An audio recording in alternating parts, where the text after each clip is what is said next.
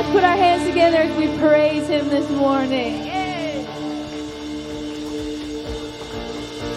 I'll praise in the valley and praise on the mountain. I'll praise when I'm sure and praise when I'm doubting. I'll praise when outnumbered and praise when surrounded. 'Cause praise is the water my enemies drowning. As long as I'm breathing, I've got a reason to praise the Lord, oh my soul. Praise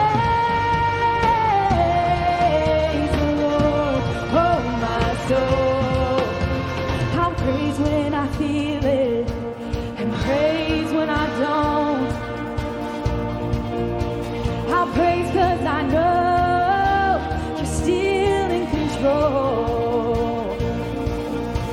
'Cause praise is a weapon, it's more than a sound. My praise is the shout that brings Jericho down. As long as I'm breathing, I've got a reason to praise the Lord, oh my soul. Praise the Lord, oh my soul. No, I won't be quiet, my God is alive. How could I keep it inside? I'm gonna praise the Lord, oh my soul. Let's praise the Lord.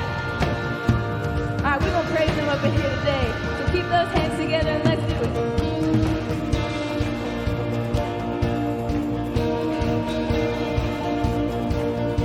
Here we go. I'll praise 'cause you're sovereign. Praise 'cause you reign. Praise 'cause you rose and defeated the grave. I'll praise 'cause you're faithful. Praise 'cause you're true. Praise 'cause there's nobody greater than you. I'll praise 'cause you're sovereign. Praise 'cause you reign. Praise 'cause you rose and defeated the grave. I'll praise 'cause you're faithful. Praise 'cause you're true. Praise 'cause there's nobody greater than you. Praise the Lord, oh my soul. Praise the Lord, oh my soul. Praise the Lord, oh my soul. Praise the Lord, oh my soul. No, I won't be quiet, my God is alive.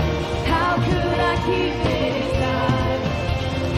I won't be quiet, my God is alive. How could I keep it inside? No, I won't be quiet, my God is alive. How could I keep it inside? I'm gonna praise the Lord, oh my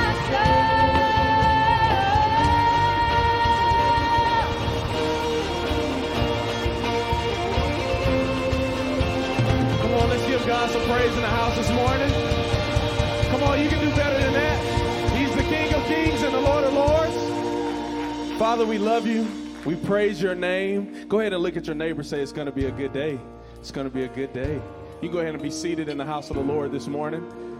And I just want to welcome our guests. So if you're in person or watching online, this is your first Sunday with us and we haven't gotten a chance to meet you yet.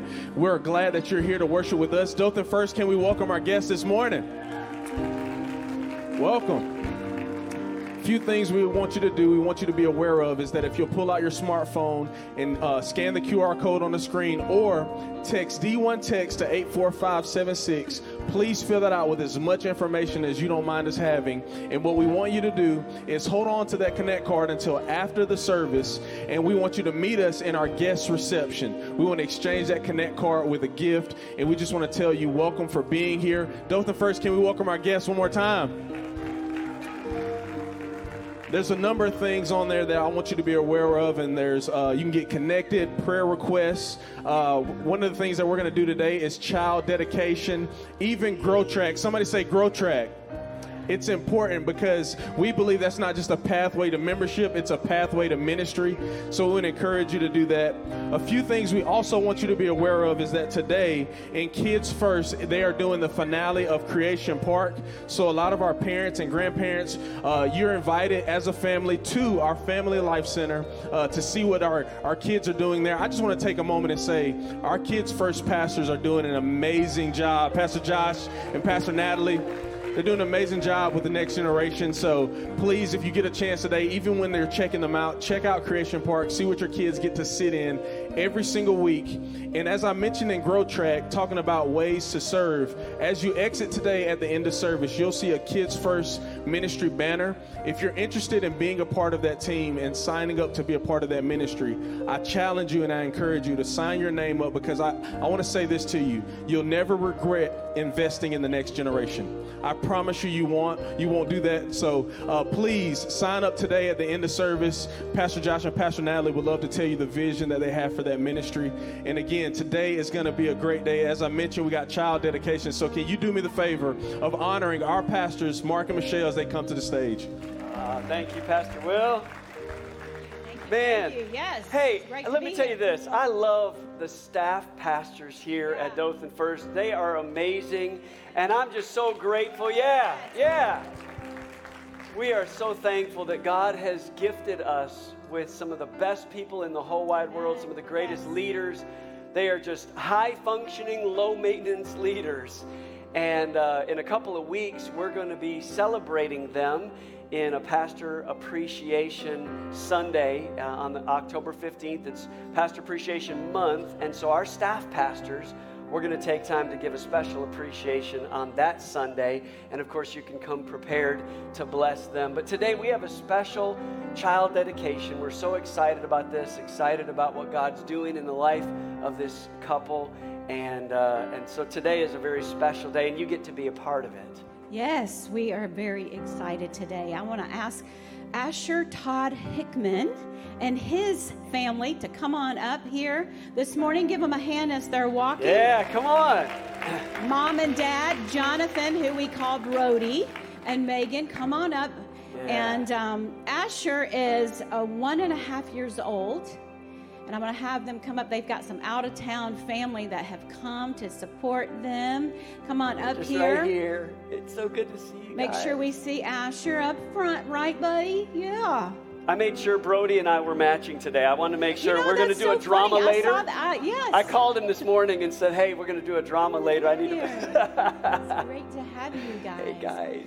But this couple, I'm so happy that this couple is a part of our church family, and I'm loving getting to know you guys and just excited for what the Lord is doing in your family's life. You know, you shared with me that you came to this church back in January in the middle of us doing our 14 days of prayer and fasting. And I know you were at a time in your life where you're like, God, I need you to move. I need you to work in our lives. And so you in your words, you said, I took that 14 days of prayer and fasting seriously and really sought the Lord. And I see that He's doing a work in your life. And as your pastors, we're so proud of you. And we are here for you guys. And the elders are here for you guys to help you walk through just raising a godly family.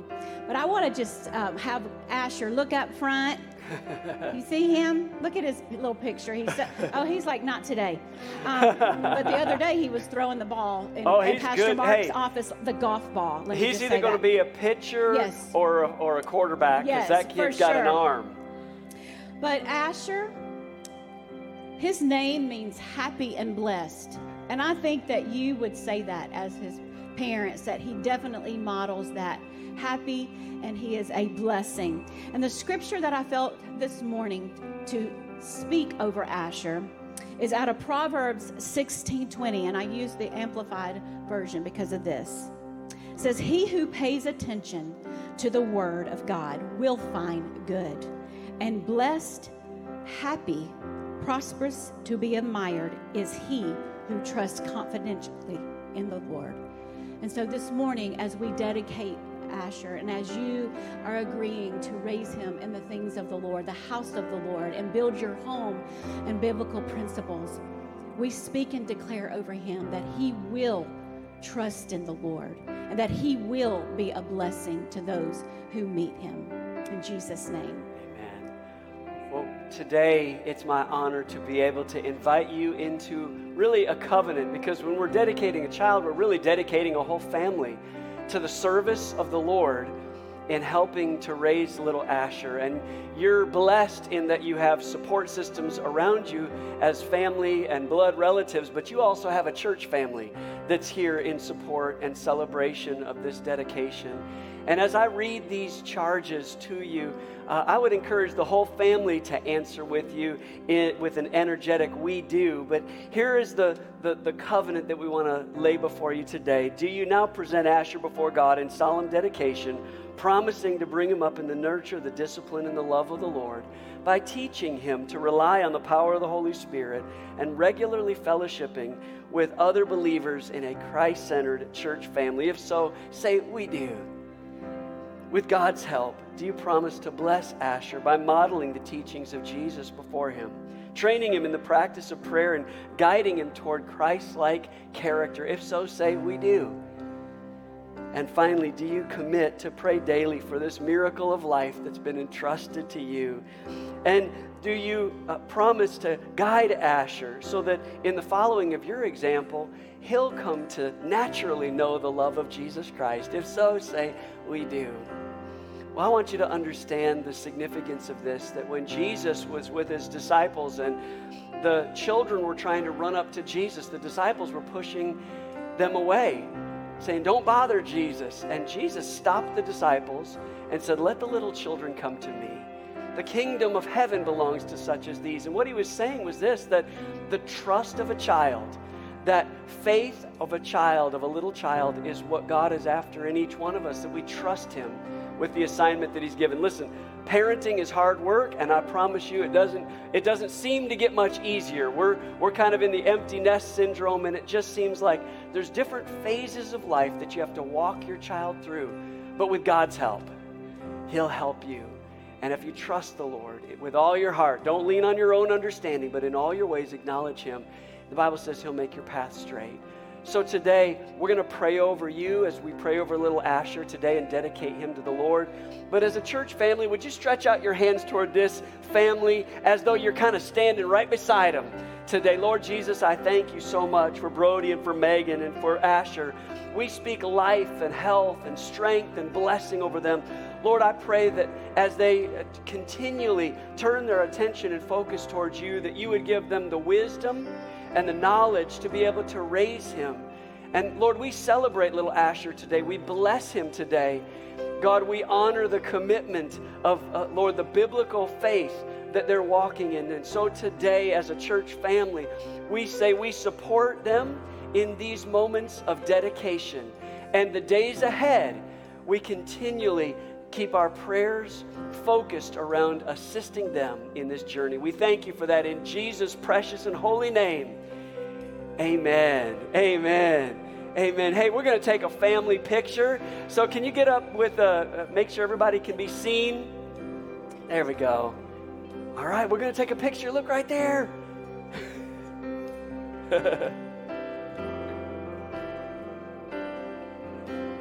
All right. Can you give this family a hand? We love you guys. And we got a little gift we want to give to you. God bless you.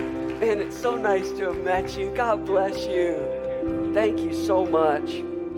And today is a special day because it's in preparation for what I think is one of the biggest things we can do all year long, as far as I'm concerned, and that's celebrating the ladies of this house.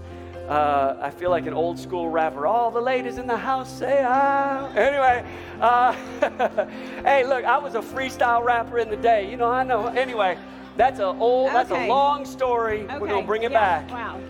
Celebrating the ladies of this house. Can you give it up for all the ladies in the house? Come on. Listen, we are so excited, ladies. This week is conference week.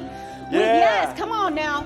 We have been praying. We have been fasting. We have been preparing for the ladies that will be here this weekend. Our speakers have been praying, preparing, and fasting for this weekend. And we believe in our spirit that this is going to be a life-changing weekend. Yeah. And life-changing because what the word says, where two or more are gathered, he is in their midst. And you cannot walk out being in his presence not changed. That's right. We are very, very excited. Now listen up. I know we're going to have a lot of fun that weekend. This whole brochure right here, honey. I don't know if you've even seen this. My glasses on. This whole brochure is full of vendors. We are going to have fun. We're going to shop. We're going to eat snacks. We got 2 different coffee trucks coming out. We have an after party with all of these giveaways. Incredible. But you know what? We're going to be seeking the face of Jesus. Yes. We're going to be seeking that together and community and just seeing what he wants to do in all of our lives. Listen, this is just some of the breakout sessions that we're having. Parenting with the Holy Spirit. Yeah. Okay, moms, dads, how many of you want to parent with the Holy Spirit? Listening to who God says you are in a world of competition and comparison. Living well, a holistic health approach. Mental health, anxiety and depression, and how to deal with it spiritually. And unveiling your warrior princess, knowing your authority and how to pray. These are just some of our breakout sessions that I'm so, so excited about. So much so that I don't want you to miss it. Yeah. Okay, ladies? Yeah. A lot of you have already signed up. We've got a group coming from Huntsville, Southeastern University. We got some from Ozark, Cottonwood. But I want you there. That's right. Okay, this is your church. So because I want you there, let me tell you what I'm going to do today. I'm going to have that QR code, which is already up. If you register right now in the next 15 minutes, you will get the whole weekend for $35. Now listen, that's lunch included, a canvas bag full of fun stuff, these breakout sessions, after party snacks. And I keep using the word snacks because how many of you like snacks? Yes. Come on, that's worth $35. The coffee truck too. So you get a discount, and you get a discount, and you get a discount. And, okay, now Pastor Hayden, they got it. Yes. Pastor Hayden, the discount code for you today in the next 15 minutes is Sunday. Y'all know how to spell that? Sunday, all caps, okay? Do it right now. Get your phone out right now and register right now. I'm telling you, it is going to be a phenomenal weekend, and I am so excited, and all the team is excited, and we, I think we're going to have a testimony night talking about everything. You know, you would not believe, I know you only told me I could only have a few minutes, but listen. Hey, we co-pastor this place, so I mean, you got the mic now. You would not believe, and I hope to be able to tell you some of the stories, but just this week, the story that happened that God worked out for a young lady to be here. Yeah. Like she had been crying out, just going through a hard time. And I'm just telling you, but I'll tell you another thing. The enemy's fighting hard too. That's right. Because he fights what is a threat.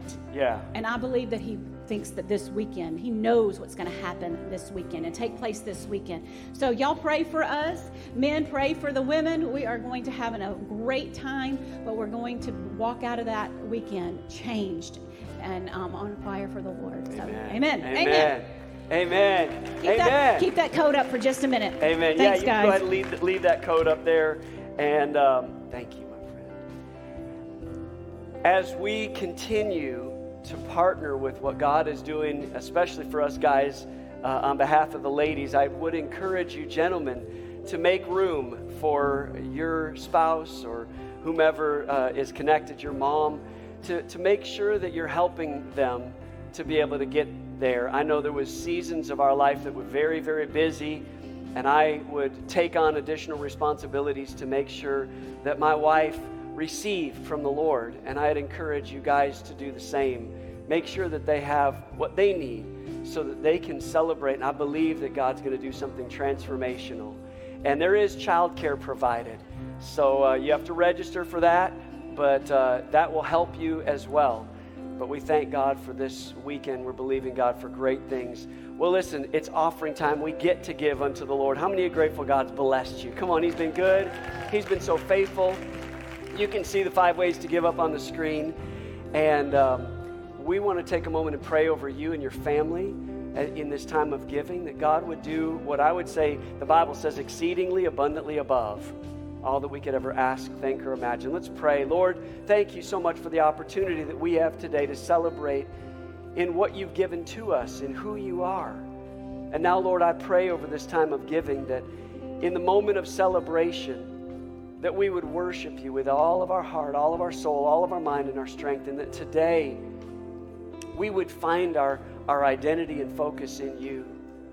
And God, I thank you that as we trust you with our tithe, Lord, that's really the picture of giving, is that it's a trust factor, that you gave us everything and it's on loan from you, so we just simply give back to what, Lord, obediently you've said in your word, and then also as a blessing of generosity where we say thank you, God, for your goodness.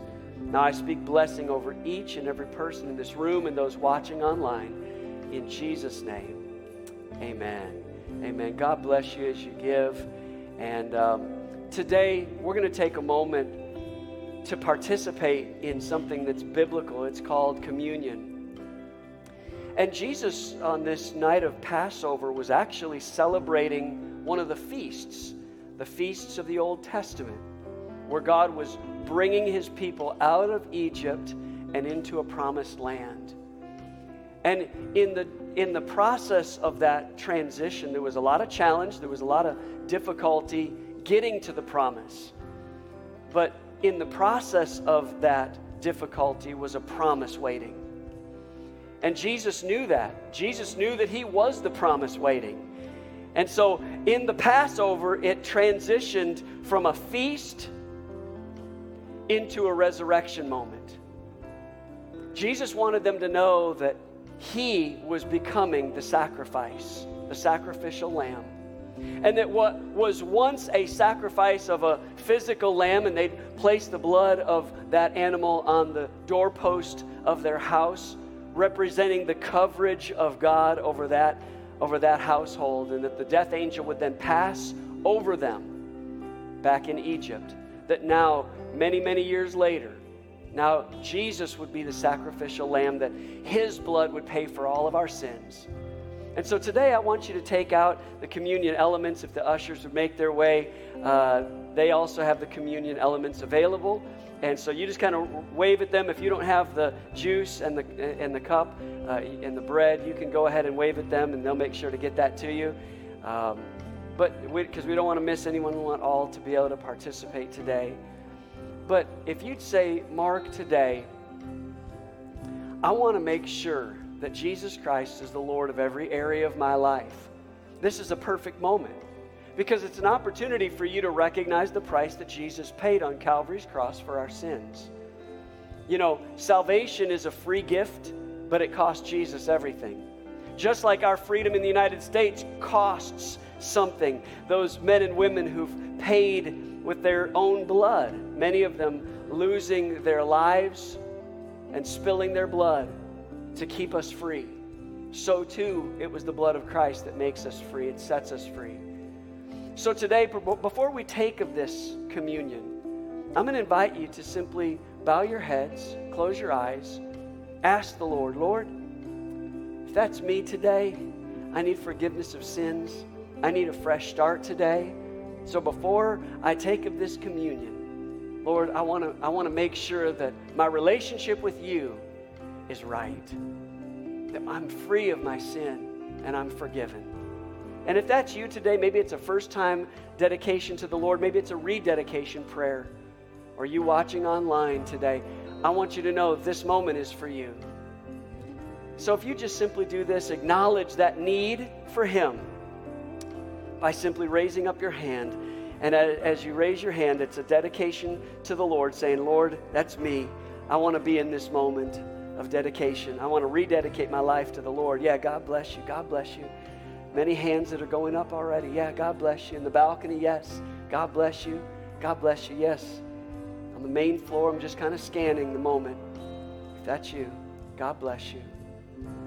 Well, I want to lead you in a prayer, and you can just say this in your own heart. You can just simply say, Lord, forgive me for my sins. I repent for all I've done wrong. I believe that you died and rose again for me, and I now make you Lord and Savior of every area of my life. In the precious name of Jesus Christ, amen. Amen. You know, when you pray a prayer like that in your own heart and spirit, the Lord hears it, He recognizes it, and friends, you're now part of the family of God. You're in a new family, an eternal family, a forever family.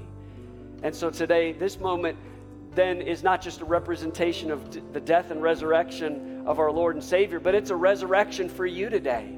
And we celebrate that today. Would you take out the bread? And this wafer represents the body of our Lord Jesus Christ. And the Bible says that He took this bread, He broke it, He gave it to His disciples. He said, this is my body which was broken for you. Take it, and as you do it in remembrance of Jesus Christ. Let's receive this bread by faith.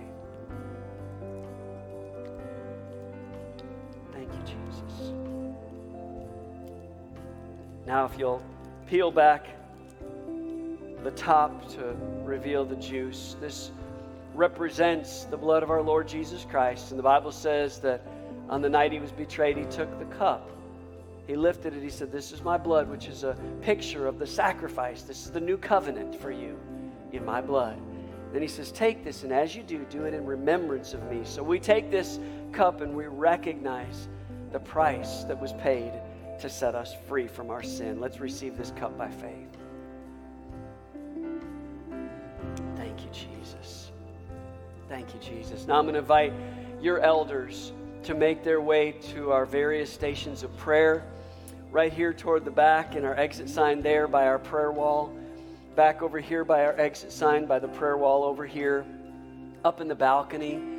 Friends, in a moment, we're going to sing a few songs of worship. And as we do, it's an opportunity for you to slip out from where you're at, to go to the back and to begin to receive prayer, believing God for a miracle in faith.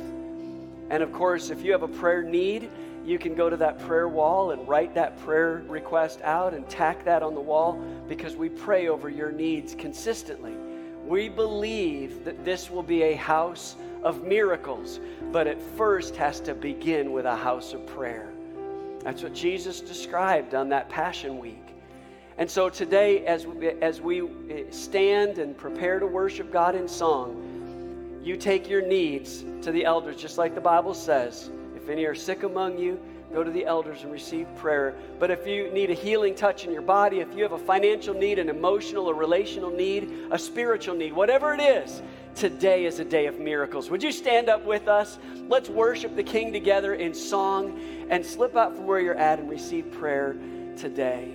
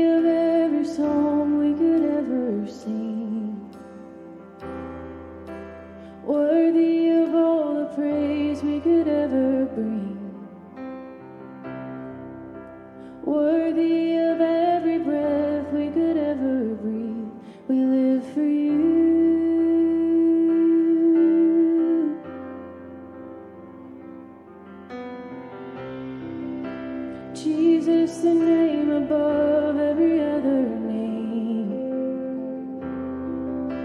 Jesus, the only one who could ever save. You're worthy of every breath we could ever breathe. We live for you. We live for you.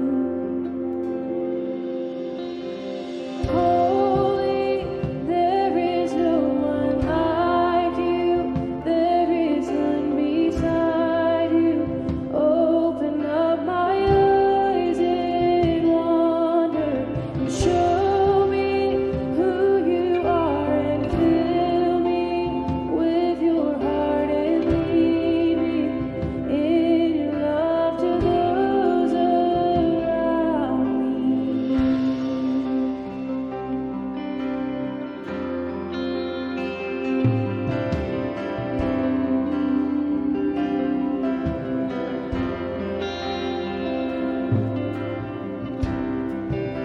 Worthy of every song we could ever sing. Worthy of all the praise we could ever bring. Worthy of every breath we could ever breathe. We live for you.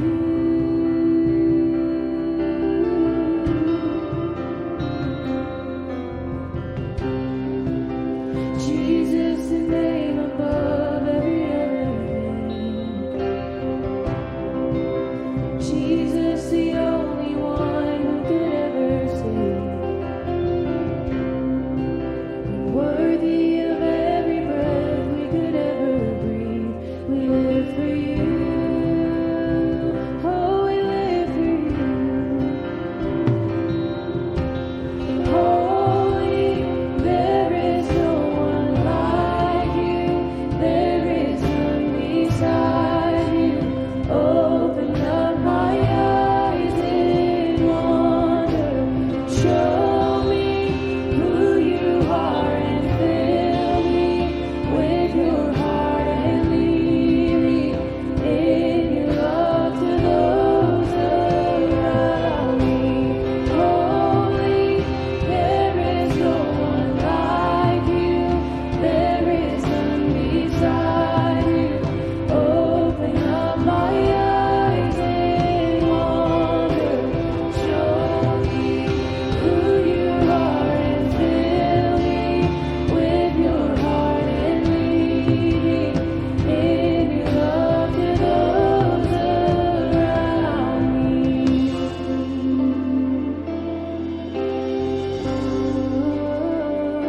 Show us who you are.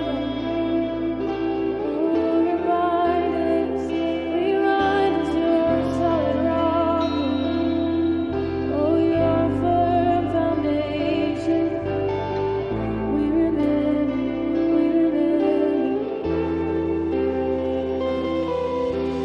I will build my life upon your love. It is a firm foundation, and I will put my trust in you alone, and I will not be shaken. I will build my life. Come on, make this your prayer today. It is a firm foundation, and I will put my trust in you alone, and I will not be shaken. I will build my life upon your love. It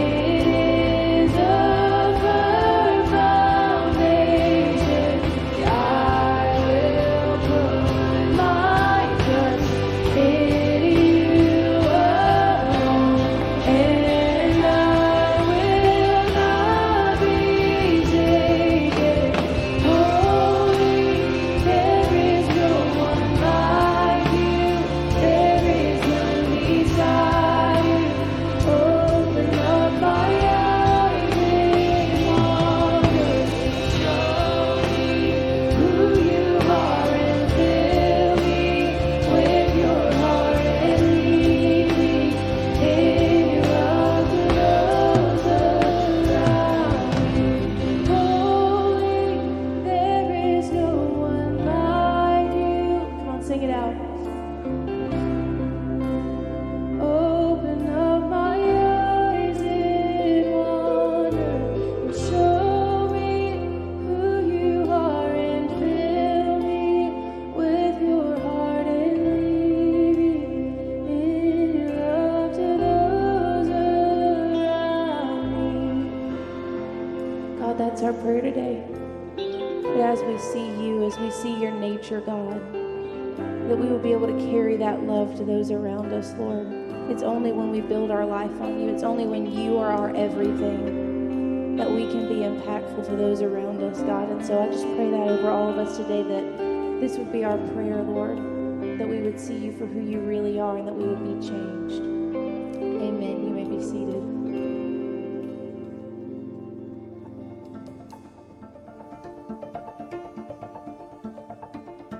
As we try to find a rhythm amongst the noise of this world, tuning the strings of our soul to feel we have a place in this orchestra of life, we find sometimes that we get lost amongst the oceans of sound. We dance and move our way through it all to find meaning, just trying to fit into this place and the people around us. Doing this on our own, we find we lose the rhythm. It's only through the grace of God that we truly find our place in this world. When we walk alongside Christ, He fills us with purpose. Only then we truly find our rhythm as we join in His orchestra. We learn to move in sync with God and His plan for us all. Letting God use us, the noise of this world becomes faint, and the rhythm of God becomes clear. Man, how many of you love Jesus today? Yeah, and can you give it up for those joining with us online right now? Welcome. Hey, we're so glad that you're joining with us, and if it's your first time joining online and you're in the Dothan area, we would be so honored to have you be a part of this congregation. There's nothing like being in the house of God, and I want to give it up for all of those that are first-time guests in the house today. Can you give it up for them today again? God bless you, and we would love after this service to connect with you and give you a gift for hanging out with us today. It would be our great joy to be able to connect with you. Well, listen, go ahead, grab your copy of God's Word and simply say this after me. Say, I am what God's Word says I am. I can do what God's Word said I can do. I can become all that God said I could be. So today, I'll hear God's Word, I'll receive God's Word, and I'll obey God's Word because I love His Word. Now listen, turn to your neighbor and say, neighbor, even if your team didn't win, it's still God's on the throne. I'm just saying, sometimes you got to say that during football season. It's a pretty big deal around here. Go ahead, if you would, and turn in your Bible to 2 Kings chapter 18, and you can, of course, follow along with us on the YouVersion app of the Bible, and, of course, you can always follow us after the fact or even during the service on any of our social media outlets. You can share the content because I believe that if it's a blessing to you, it'll be a blessing to someone else. And that's always our encouragement. That's always our hope, is that it's a blessing to you. We've been in this series called Purpose Matters. And last week I spent a long time talking to you about your identity. And really, knowing who God made you to be is such a critical key to a successful life. Just knowing who God made you to be, having an identity in Him. But then once you have your identity set and focused on Him, now you got to know what to do with the rest of your life. It's great to know who you are and whose you are, but if you don't know what to do with that, then you're kind of stuck. And I think sometimes even in the church world, we finally figure out who we are in Christ and we get our identity, but it doesn't change our behavior. It doesn't change the trajectory of our life. It doesn't change the calendar or the scheduling or the priority of our lives to focus in on Him and what He's called us to do. So you've got to have both identity and purpose. And today I think I'm going to mold those two together as we dig into God's Word, 2 Kings chapter 18. And I want to give you the text in context before I jump in and start to speak to it. Many of us would look throughout the Bible, and if you read the Bible, especially in the Old Testament, and I encourage you to read both Old and New Testament, I encourage you to go through the Bible. We've got the app that we use that brings us through the daily routine of studying the Word of God and reading every single day. Some of you like the chronological Bible, that gives you kind of when it was written, even if the placement seems different than the way the books were aligned. Others of you enjoy doing like 2 scriptures in the Old Testament, 1 in the New Testament, and then you read a psalm and a proverb. But however you choose to do it, you need to dig into God's Word and understand what it has to say. But if you have some level of biblical literacy, you've probably heard about the different kings of Israel. The kings that kind of presided over God's people during really strategic seasons. And you can read all about that in the Old Testament. But if some of you would say, well, I don't know which was the greatest of all the kings. Some might say King David, because, he's a man after God's own heart, and he continually sought the Lord, and he walked with God, and so there was an obedience. And so you might say, well, he was the greatest. Or you might say his son Solomon, who was the wisest king who ever lived, because when asked what he wanted from the Lord, he asked for wisdom on how to direct God's people. And so he might be considered one of the best. But in this particular passage, it outlines another king that's lesser known but highly revered, and one that says, out of all the kings, this one had it going on. So let's look at it and see who really had it going on as a leader.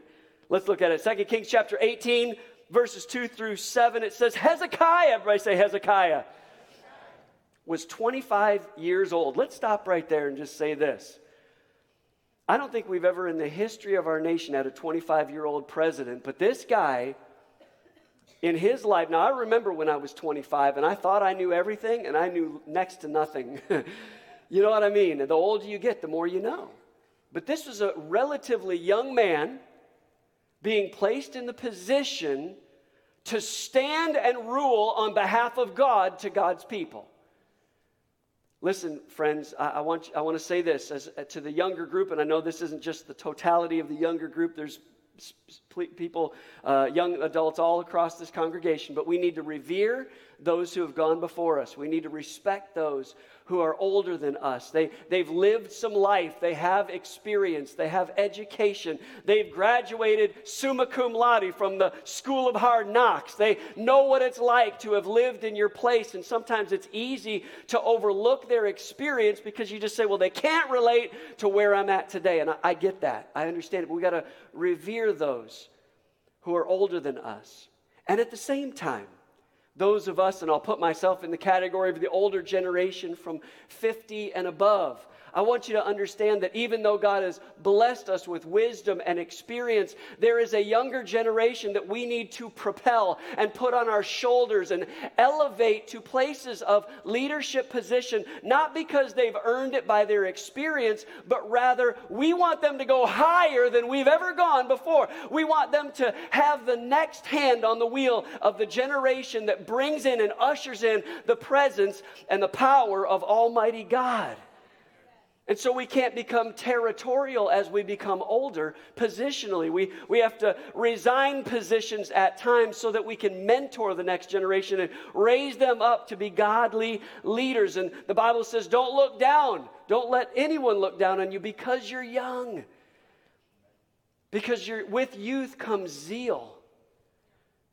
And so there's aspects of both experiential wisdom that the older has and zeal of the younger generation. And listen, we don't need to be in fighting or in competition with one another. I don't sense that in this church. I'm just saying that we don't have to be in competition. We don't have to look at it and say, well, in my day, X, Y, and Z. Listen, in your day, you lived. And everyone is living in their day right now. What we have to do is partner, older and younger, that we might perpetuate the godly heritage that this nation desperately needs. So here it is, he's 25. I've gotten 5 words into this, and I've already preached half the message. I'm just kidding. Here it is. Hezekiah was 25 years old when he became king, and he reigned in Jerusalem 29 years. Here's what's important about this leader. He did what was pleasing in the Lord's sight. Hezekiah trusted in the Lord. Everybody say trusted. There was no one like him among all the kings of Judah, either before, here it is, or after his time. He remained faithful to the Lord. Everybody say faithful. In everything, it says. And he carefully obeyed. Everybody say obeyed. He obeyed all the commands that the Lord had given Moses. So the Lord was with him. And it says that Hezekiah was successful in everything he did. Look, you want to have the formula for success? You can go get like leaders or a leadership book on how to be the best and most successful leader. You can get a Leadership for Dummies book. You know, you can try to figure out all the formulas. You can see the Fortune 500 companies and look at the CEO or the CFO and try to figure out what they did and try to mimic what they did. But friends, if you truly want to be a godly and spiritual leader that literally lasts through your generation and generations to come, here is the formula. He literally gives it in 3 words. He trusted, he was faithful, and he was obedient. How would you like God to say that about you, right, as a leader, that you would be the one that would be considered faithful and trustworthy? He did what was right in the sight of God. He knew who he was and he knew his purpose. He had his purpose and identity locked in. And here's what the Bible says happened to Hezekiah. He lived an amazing life. He was a great ruler. But at one point in his life, he got a little older. And the Bible says he came down with a terminal illness. He got sick. And I want you to see this in the book of Isaiah, chapter 38. I want you to see Isaiah the prophet and his response to Hezekiah when Hezekiah, this king, found out that he was terminally ill. It says later, Hezekiah got sick and he was about to die. And the prophet Isaiah said, "Prepare your affairs and your family. This is it. You're going to die. You're not going to get well." Hezekiah turned away from Isaiah and facing the wall, prayed to God in this 37 or 38 word prayer. He said this, "God, please, I beg you, remember how I live my life. I've lived faithfully in your presence. I've lived out of a heart that was totally yours. You've seen how I've lived and the good that I've done." And then God said, everybody say God said. Doesn't matter what anybody else says, and doesn't matter even what Hezekiah said. What matters is what God says in response to our prayer. And here's what God said. "I've heard your prayer, I've seen your tears, and here's what I'll do. I'm going to add 15 years to your life."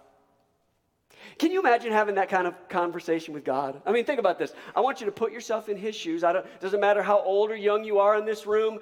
You may feel like you're a little closer to the end than others. But let me just ask you that question, that standing in this room today, if God showed up and said, by a prophet, he said, "You have a terminal disease and it's all but over for you."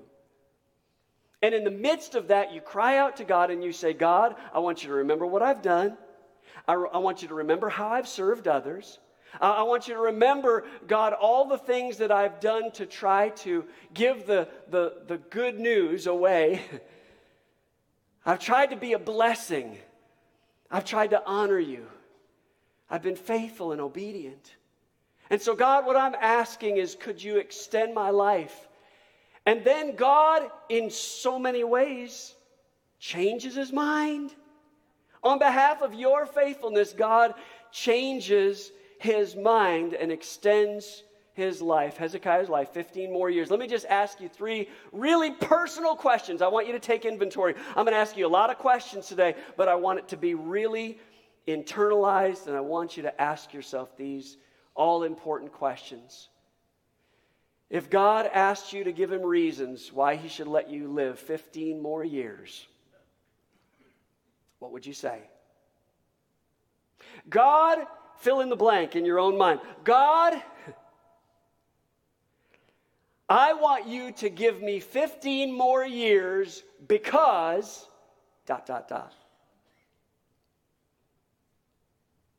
Let me ask you another personal question that I think is really important. If God reviewed the last 15 years of your life, would he have enough evidence to prove that the next 15 would be as good as the last 15, and he'd have a reason to keep you 15 more years on the earth?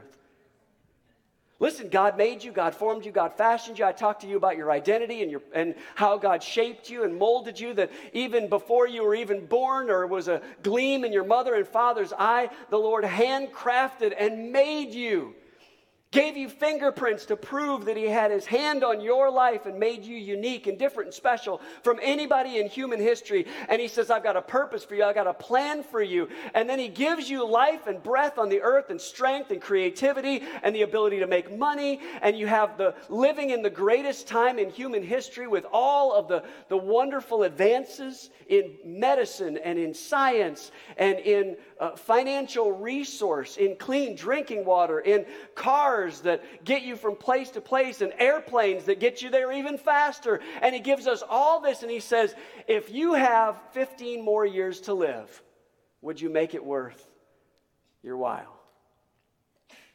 Let me ask you another question. It's got real quiet in here, and since you're internalizing, that's probably a good thing. Sometimes good preaching gives a little shout, and sometimes good preaching gives a little Selah. Think about it. Would God say that you are a good steward of what you've been given? If we've had all these wonderful advances and we've lived in the greatest time period in human history, arguably, would God say that you've done well with what you've been given? Because no one else has been given the assignment that you're given. As a matter of fact, you won't answer to God one day. If you're standing before God on Judgment Day, he's not going to ask you what I did with what I was given. He's going to ask you what you did with what you were given. Then when I stand before him, he's not going to ask me about my wife. He's going to ask me about me. As close as we are one. We are 29 years married, and still, even so, he will not call into account what my wife did. He'll call me into account for what I've done. So then I think the third question needs to be posed then, are you truly serious about using the rest of your life on earth to make a significant contribution to serve God? And if so, listen, that has to do with your time and your talent and your treasure and every breath that you breathe and everything that you've done, given your time and your energy and your resources to serve God. I mean, look, I don't know how much time you have left on the earth, and I don't know how much time I've got left. All I know is if the donation of my life determined the duration of my life, I better make it worth it. Every second, every moment.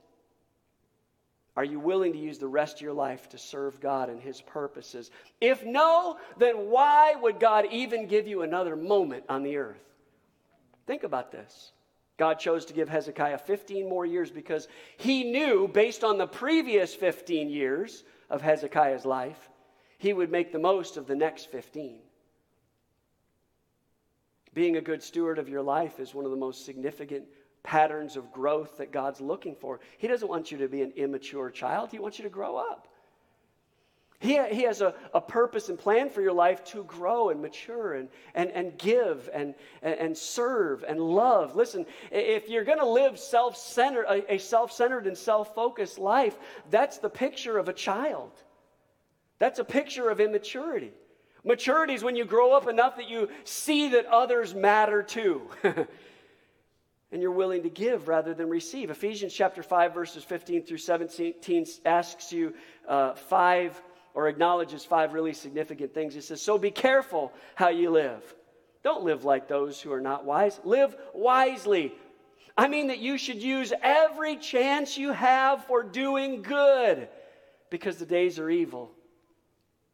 So don't be foolish with your lives. In other words, don't waste it. But learn. Everybody say learn. Learn to do what the Lord wants you to do. Friends, it is your responsibility to learn what God wants you to do. He made you for a purpose. Now it's your responsibility to figure out the purpose that you're supposed to serve. He asked these important questions in Ephesians 5, the chapter we just read. Are you being careful with how you're living your life? Are you living wisely? Are you making the most of your time? Are you making sure that every opportunity is taken to do good for others? And are you doing what God wants you to do with your life? An interesting parallel passage is in 2 Timothy chapter 2, verse 21. It says, the Lord wants to use you. Everybody say, use you. Now, this is an interesting concept because those two words give both positive and negative connotations. I've had moments in my life, I'll be honest, and I'm sure you have too, where you've said, Lord, use me. God, use me. If you can use anything, Lord, you can use me. God, use me for your purposes, your plan. God, use me in the miraculous. Use me on the job. Use me with my family. Lord, use me in the church. God, use me. And then about 5 minutes later, after God uses you, you go, man, I feel used. It's true. Sometimes we struggle with that because it costs something to serve God. Our salvation and our eternity has already been paid for, but our time on this earth costs us everything because we give our life to God. We are no longer our own. We have been bought with a price, so we honor God even with our own bodies. We give of ourselves.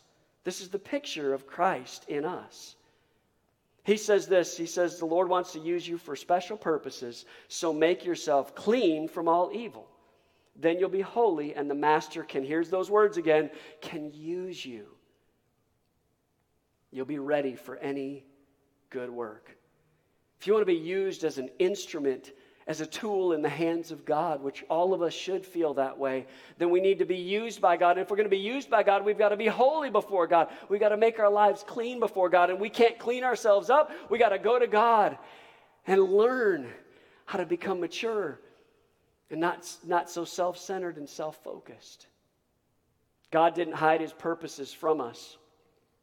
He made it really clear. Matter of fact, God explains over and over again throughout the Old and New Testament what we're supposed to do with our lives.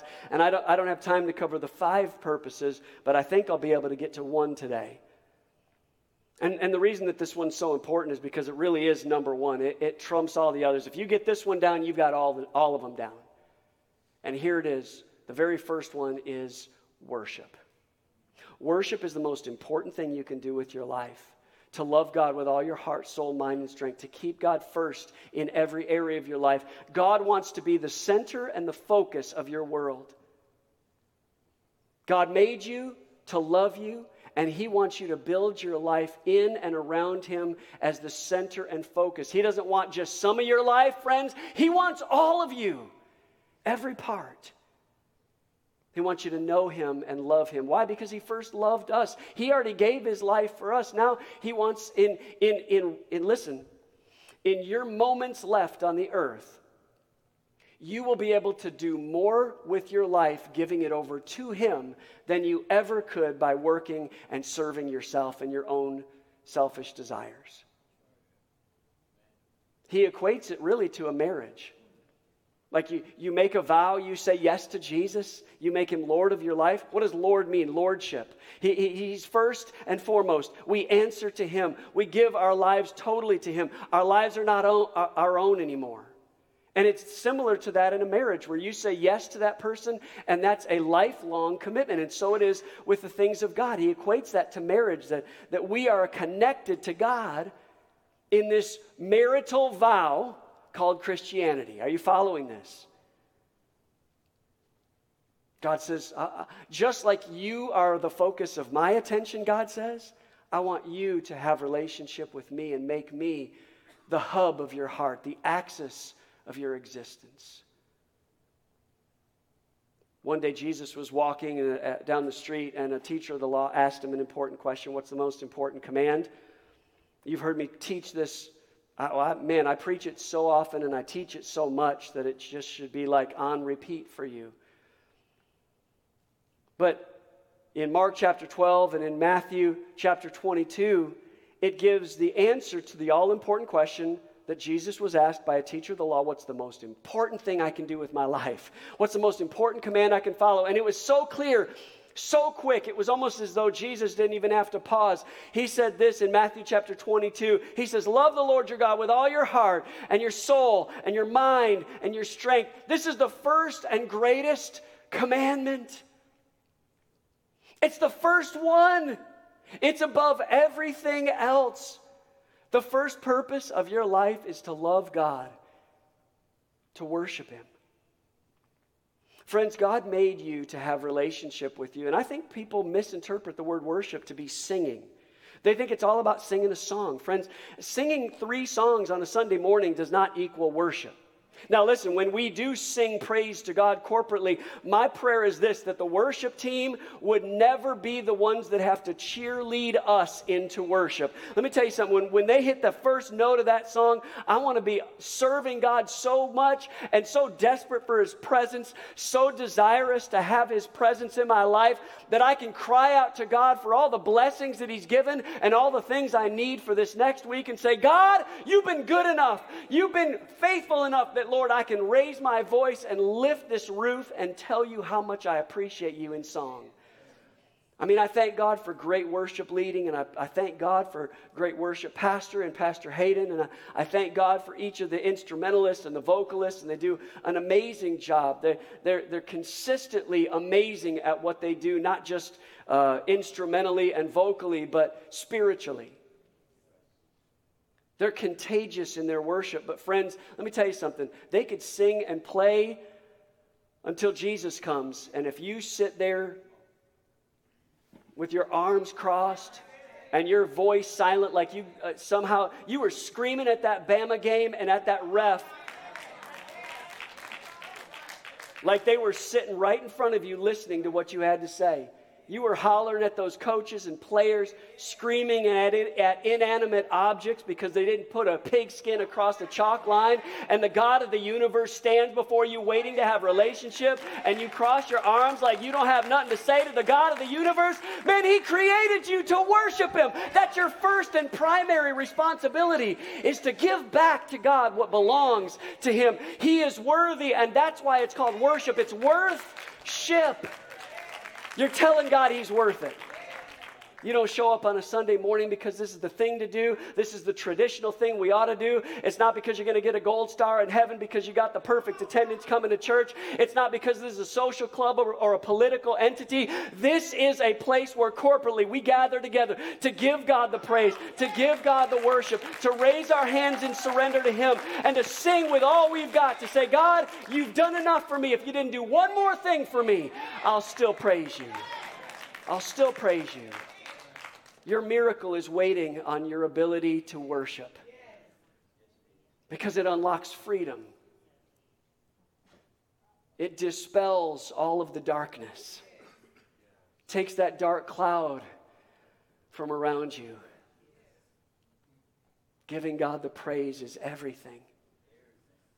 Worship, there's hundreds of ways to worship God. It's a relationship. It's a lifestyle. It's focusing on Him. It's getting our eyes off us and onto Him.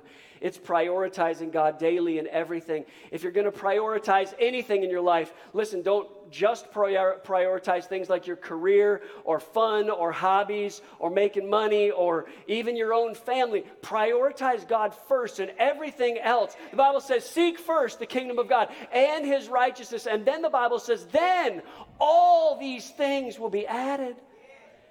Man, I want all the added stuff, but I don't want to sometimes do the first thing. Trust the Lord with all my heart. Don't lean on my own understanding. Acknowledge Him. He'll make my path straight. Prioritize God above everything else. The problem is if we don't prioritize God above everything else that becomes a priority above Him becomes something called an idol. And idolatry is that if some people think of idolatry, they look at it like a carved idol, and they did have those, especially in the Old Testament. We got a lot of idols that we serve today that we've prioritized above God. Listen, I love hobbies, I love sports, I love extracurricular activities, I love vacations and fun things. I think we live in a great society today. But listen, friends, don't ever elevate anything above God. How dare we elevate anything above the Creator of our lives and the Creator of the universe? The Bible says, I'll have no other gods before me. So how do you know when something has taken priority above God? Well, I promise you this, you'll figure it out. It'll be the warning light on the dashboard of your life is worry and fear, and you'll get stressed out when worship isn't first. I promise that's what's going to happen. Societally, things are crumbling and shifting and changing. And God says, I want your attention on me, not on that. Worrying and fear, it becomes the stress point. Matthew chapter 6, verse 32 answers that question for us about what happens when we take our eyes off God. It says, people who don't know God, everybody say know God. It doesn't just mean that you know about God, like the statistics on the back of a baseball card. You know all the stat lines. No, I'm talking about knowing the player. I'm talking about knowing the person. I'm talking about knowing Jesus. People who don't know God are always worrying. How can you tell when God is the priority of your life? There's peace. I've prayed this prayer over so many people. Let the peace of God that transcends human understanding guard your hearts and your minds in Christ Jesus. The peace that passes human understanding, right? Your own human intellect tells you to freak out, but your spirit tells you to remain calm and be at peace because God's in control. Here's the paraphrase in the Message in Philippians chapter 4, verse 7. I love this paraphrase. It says, a sense of God's wholeness, everything coming together for good, will come and settle you down. Just turn to your neighbor and say, settle down. Settle down. It's wonderful what happens when Christ displaces worry at the center of your life. Worship is the antidote to worry, and it's our choice. It's our priority. And the reason that we can't prioritize all these other things, our hobbies and our interests and our likes and our fun and our money and our career and even our own family, is because in difficult times, they can't hold us together like God. Only God holds us together in difficult times. We've been in transition here at this church. Obviously, some of you know about some of those transitions. Of course, Pastor Adam transitioned recently. Michelle and I have been in transition as it relates to our own family. We've shifted into more of an empty nest relationship. But our entire staff has really gone through, your entire staff, I should say, has really gone through a tremendous transition. And this is one of the reasons why I feel like it's so important on October 15th that we celebrate the work that they've given in the midst of transition. But I know Pastor Hayden, of course, is about to get married. We're excited about that. That's awesome. Cannot wait. Yeah. Whoop, whoop. Get a little whoop, whoop. And Pastor Will and Lindsay are about to have a baby, have their first baby.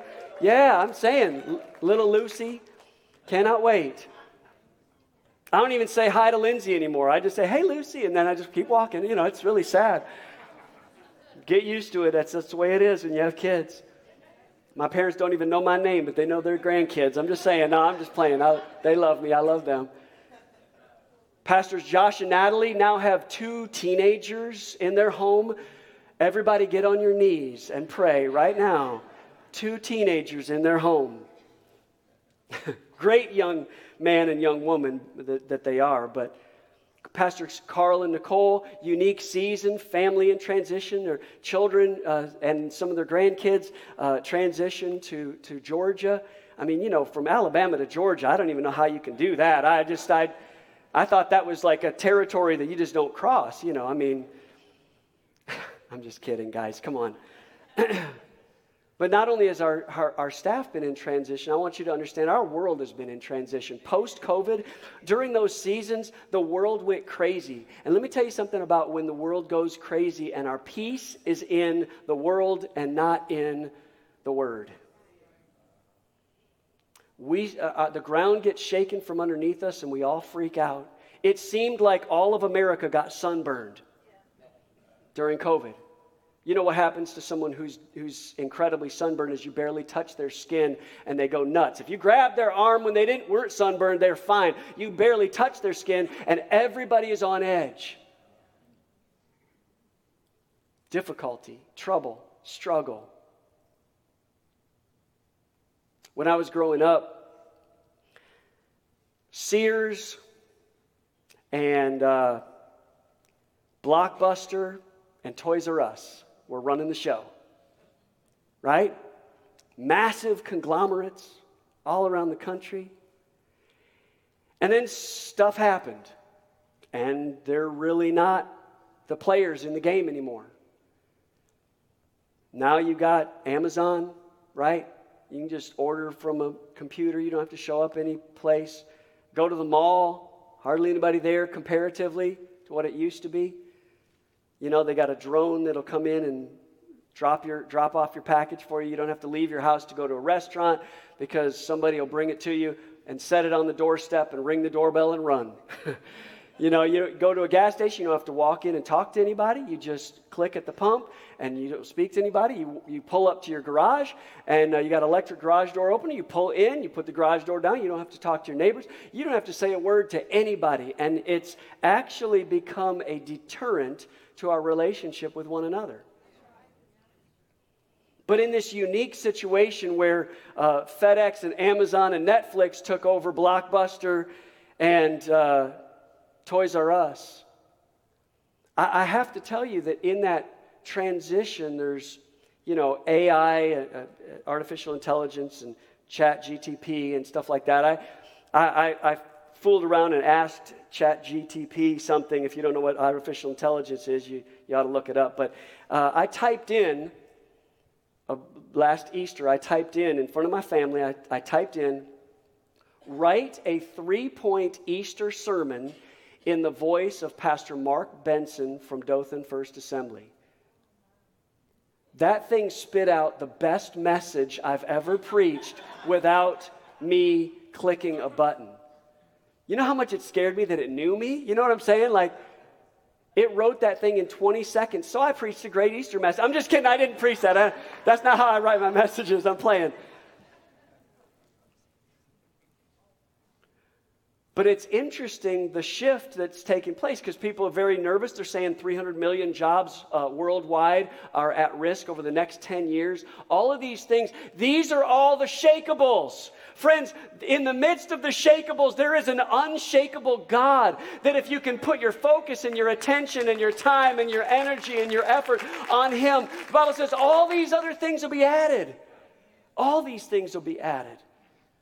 We're living in a world of transition, and I want to close by going over what happened to a group of people in what I would call the birthing of the Old Testament church. We've talked about the birthing of the New Testament church a lot, but there was a birthing of an Old Testament church in Exodus chapter 14, and it talks about this birthing process. The church has always been the called out ones. They're always called out to be separate. And Exodus, it literally means to be called out or to be delivered. Moses, the deliverer, was literally, his name means drawn out, called out.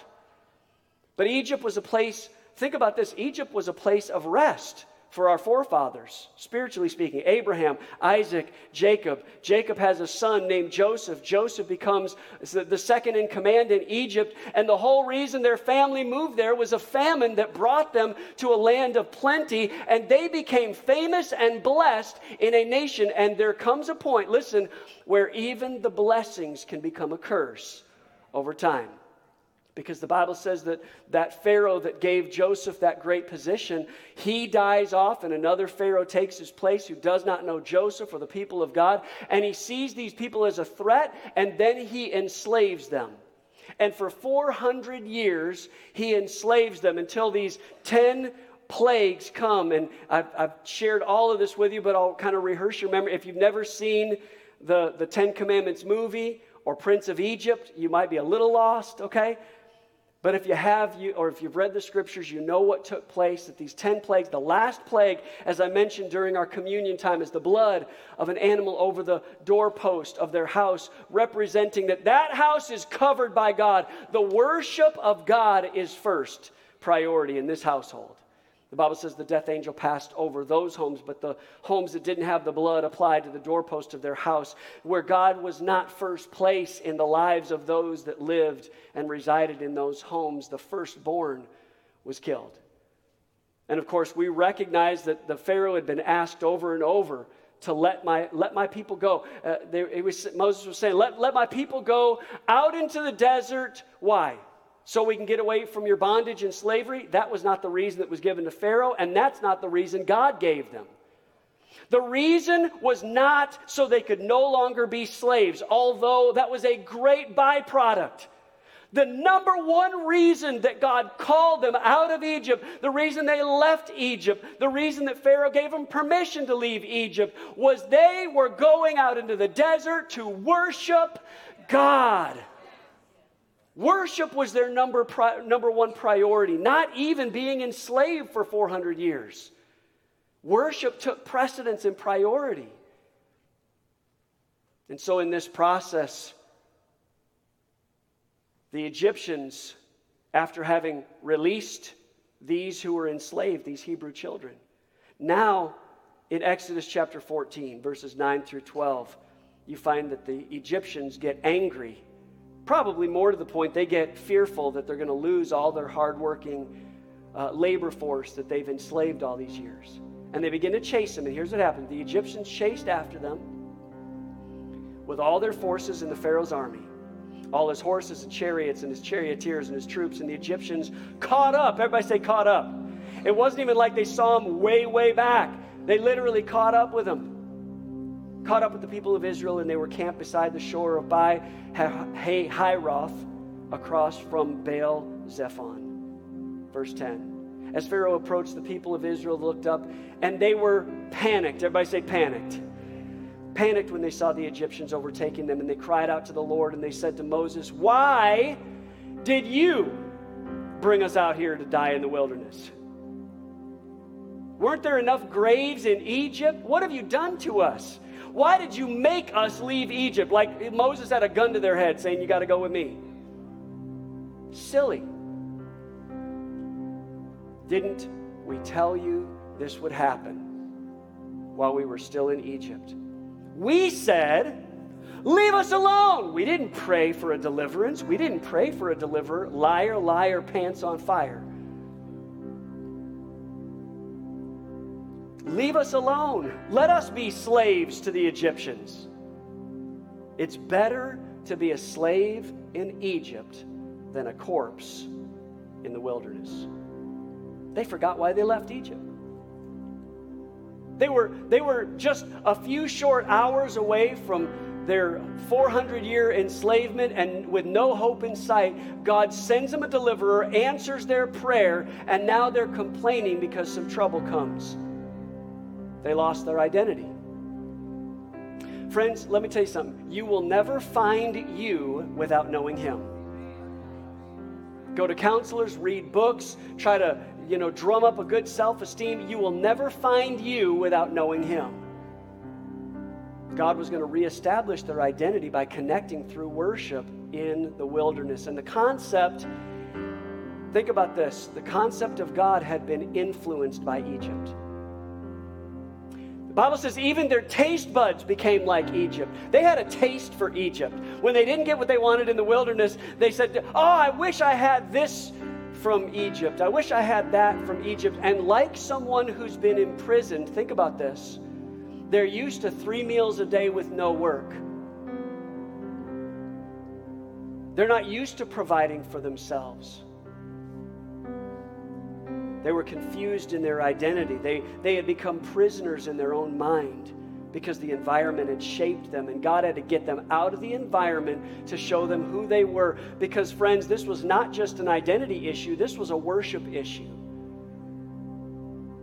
And our world has been captured by what I would call an antichrist spirit, which is exactly what the Bible calls it. And listen, our desperate need for approval in our culture has robbed us of our own identity as the church of the living God. It's as though the church has developed Stockholm Syndrome. You know what Stockholm Syndrome is? It's where someone kidnaps you and you fall in love with your captor. It's a twisted up mindset. But friends, God is calling us out. Why? Why is He calling us out?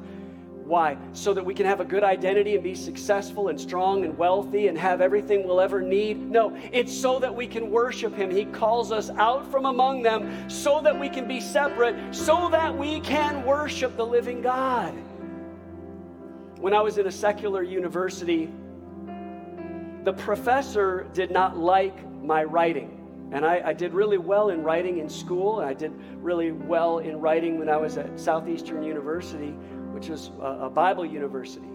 But when I was in a secular university, they did not like my writing, not because I didn't put the commas in the right place or the exclamation point in the right spot, or I didn't use the right punctuation or verbs and adverbs and adjectives. I used the conjunction, junction, what's your function, just like I learned in, come on, old school.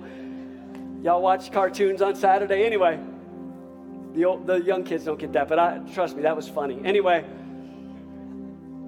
the reason that she did not like my writing style is because I didn't regurgitate back to her atheism. She wanted me to say what she said and just regurgitate it back to her to get the grade and then to be promoted. And our current society wants us to say what they want us to say. The problem is they keep changing their mind on what they even think is true and real. That's where the Bible becomes our source and our focus that is unchanging. That's why. You have to go back to God and say, who did you make me to be? I'm not going to be in an identity crisis just because the world is going crazy. God, who did you make me to be? You got to go back to the manufacturer and say, why did you make me the way I am, the plan and the purpose for my life? See, these Hebrew children, they said, well, I speak a little Hebrew and I speak a little Egyptian. And they had a foot in both camps and they couldn't decide which one they liked more. They didn't realize there is pressure to go toward the promise. Pressure is applied both by the enemy of your soul who kills and steals and destroys. But that pressure is also applied why internally we want what we want more than we want what God wants. God was delivering them from their bondage and slavery, and they prayed that God would send a deliverer, and the deliverer showed up, and they rejected the answer to their own prayers. It was that way in the Old Testament when an Old Testament church was being established, and it was certainly established in the New Testament where John, one of Jesus' closest disciples, said that Jesus was sent to them. He was sent to his own, but his own would not receive him. They prayed for a Messiah to come, and when the Messiah showed up, they acted as though he did not exist. And friends, the same thing is true of us if we're not careful. If you don't put God as your priority, if you don't make him number one in your life, if you have one foot in Egypt and one foot in the promises of God, when trouble comes, you're going to revert back to what you feel is familiar, what's comfortable. I'd rather die in Egypt to a slave master than dying trying to find my identity worshiping the God of the universe.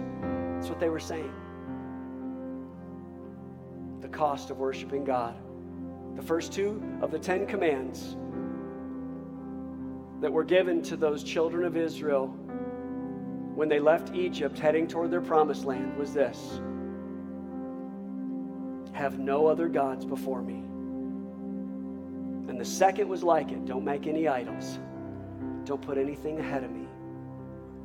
God is saying today, prioritize me in worship. And here's the result. I love great leaders because in the midst of all this turmoil and they're screaming and shouting, and you could only imagine with Pharaoh and his chariots and his horses and all of these armed men getting ready to overtake these Hebrew children, they look to their leader and say, why didn't you let us die in Egypt? Why didn't you let us remain enslaved? And here's this great leader's response, Exodus chapter 14, verse 13. But Moses told the people, do not be afraid. Just stand still and watch the Lord rescue you today. Watch him rescue you. The Egyptians you see today, you'll never see again. For the Lord himself will fight for you. Just stay calm. And let the peace of God that transcends human understanding guard your hearts and your minds in Christ Jesus. Let your worship dispel your worry. Let God be bigger than your problem. Let the Lord's voice be stronger than the world. Don't be comfortable here, friends. This is not our home. We're passing through this place. And I have to tell you, there are many times where people-pleasing becomes something that I have to struggle through. Right? I want people to like me. Let me tell you something. If you like me and they like me and they like me and they like me, but God does not approve of me, friends, that I've lost everything. Worship's got to be our first priority. And my hope is that today it becomes more than just a song. Although I pray that out of this message, that every single Sunday morning, this church is more alive than ever before. When we sing songs of praise and worship to God, I pray that we would lift the roof with our praise. I pray that we would shout and get excited about what God's done and what God's doing and walk in faith.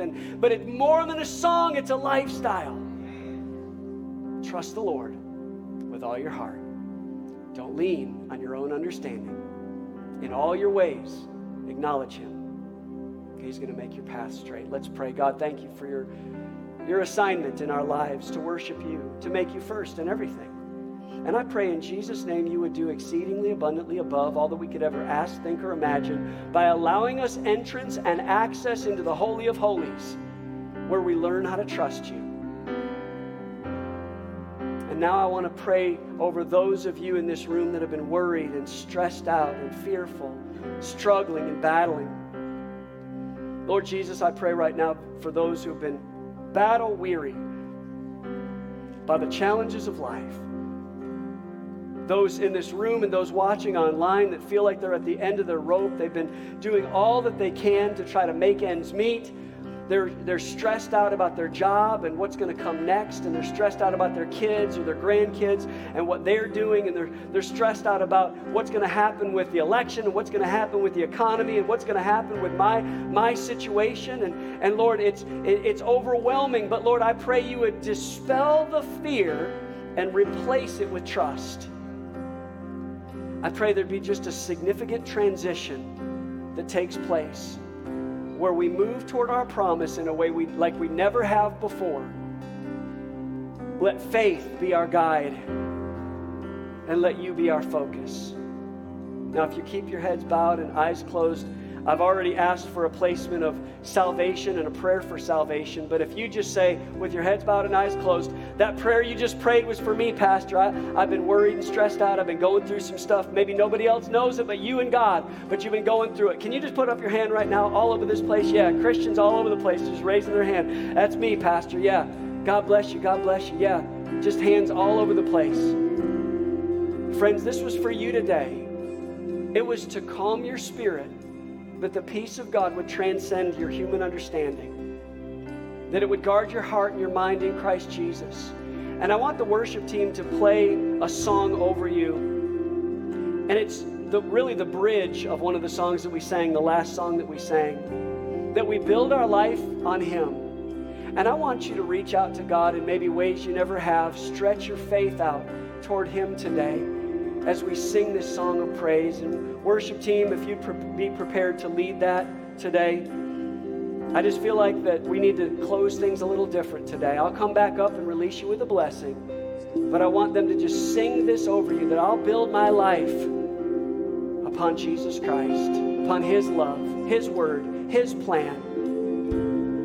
That's the only place we're going to find true freedom and the foundation for our faith that does not shift. Worship team, would you lead us?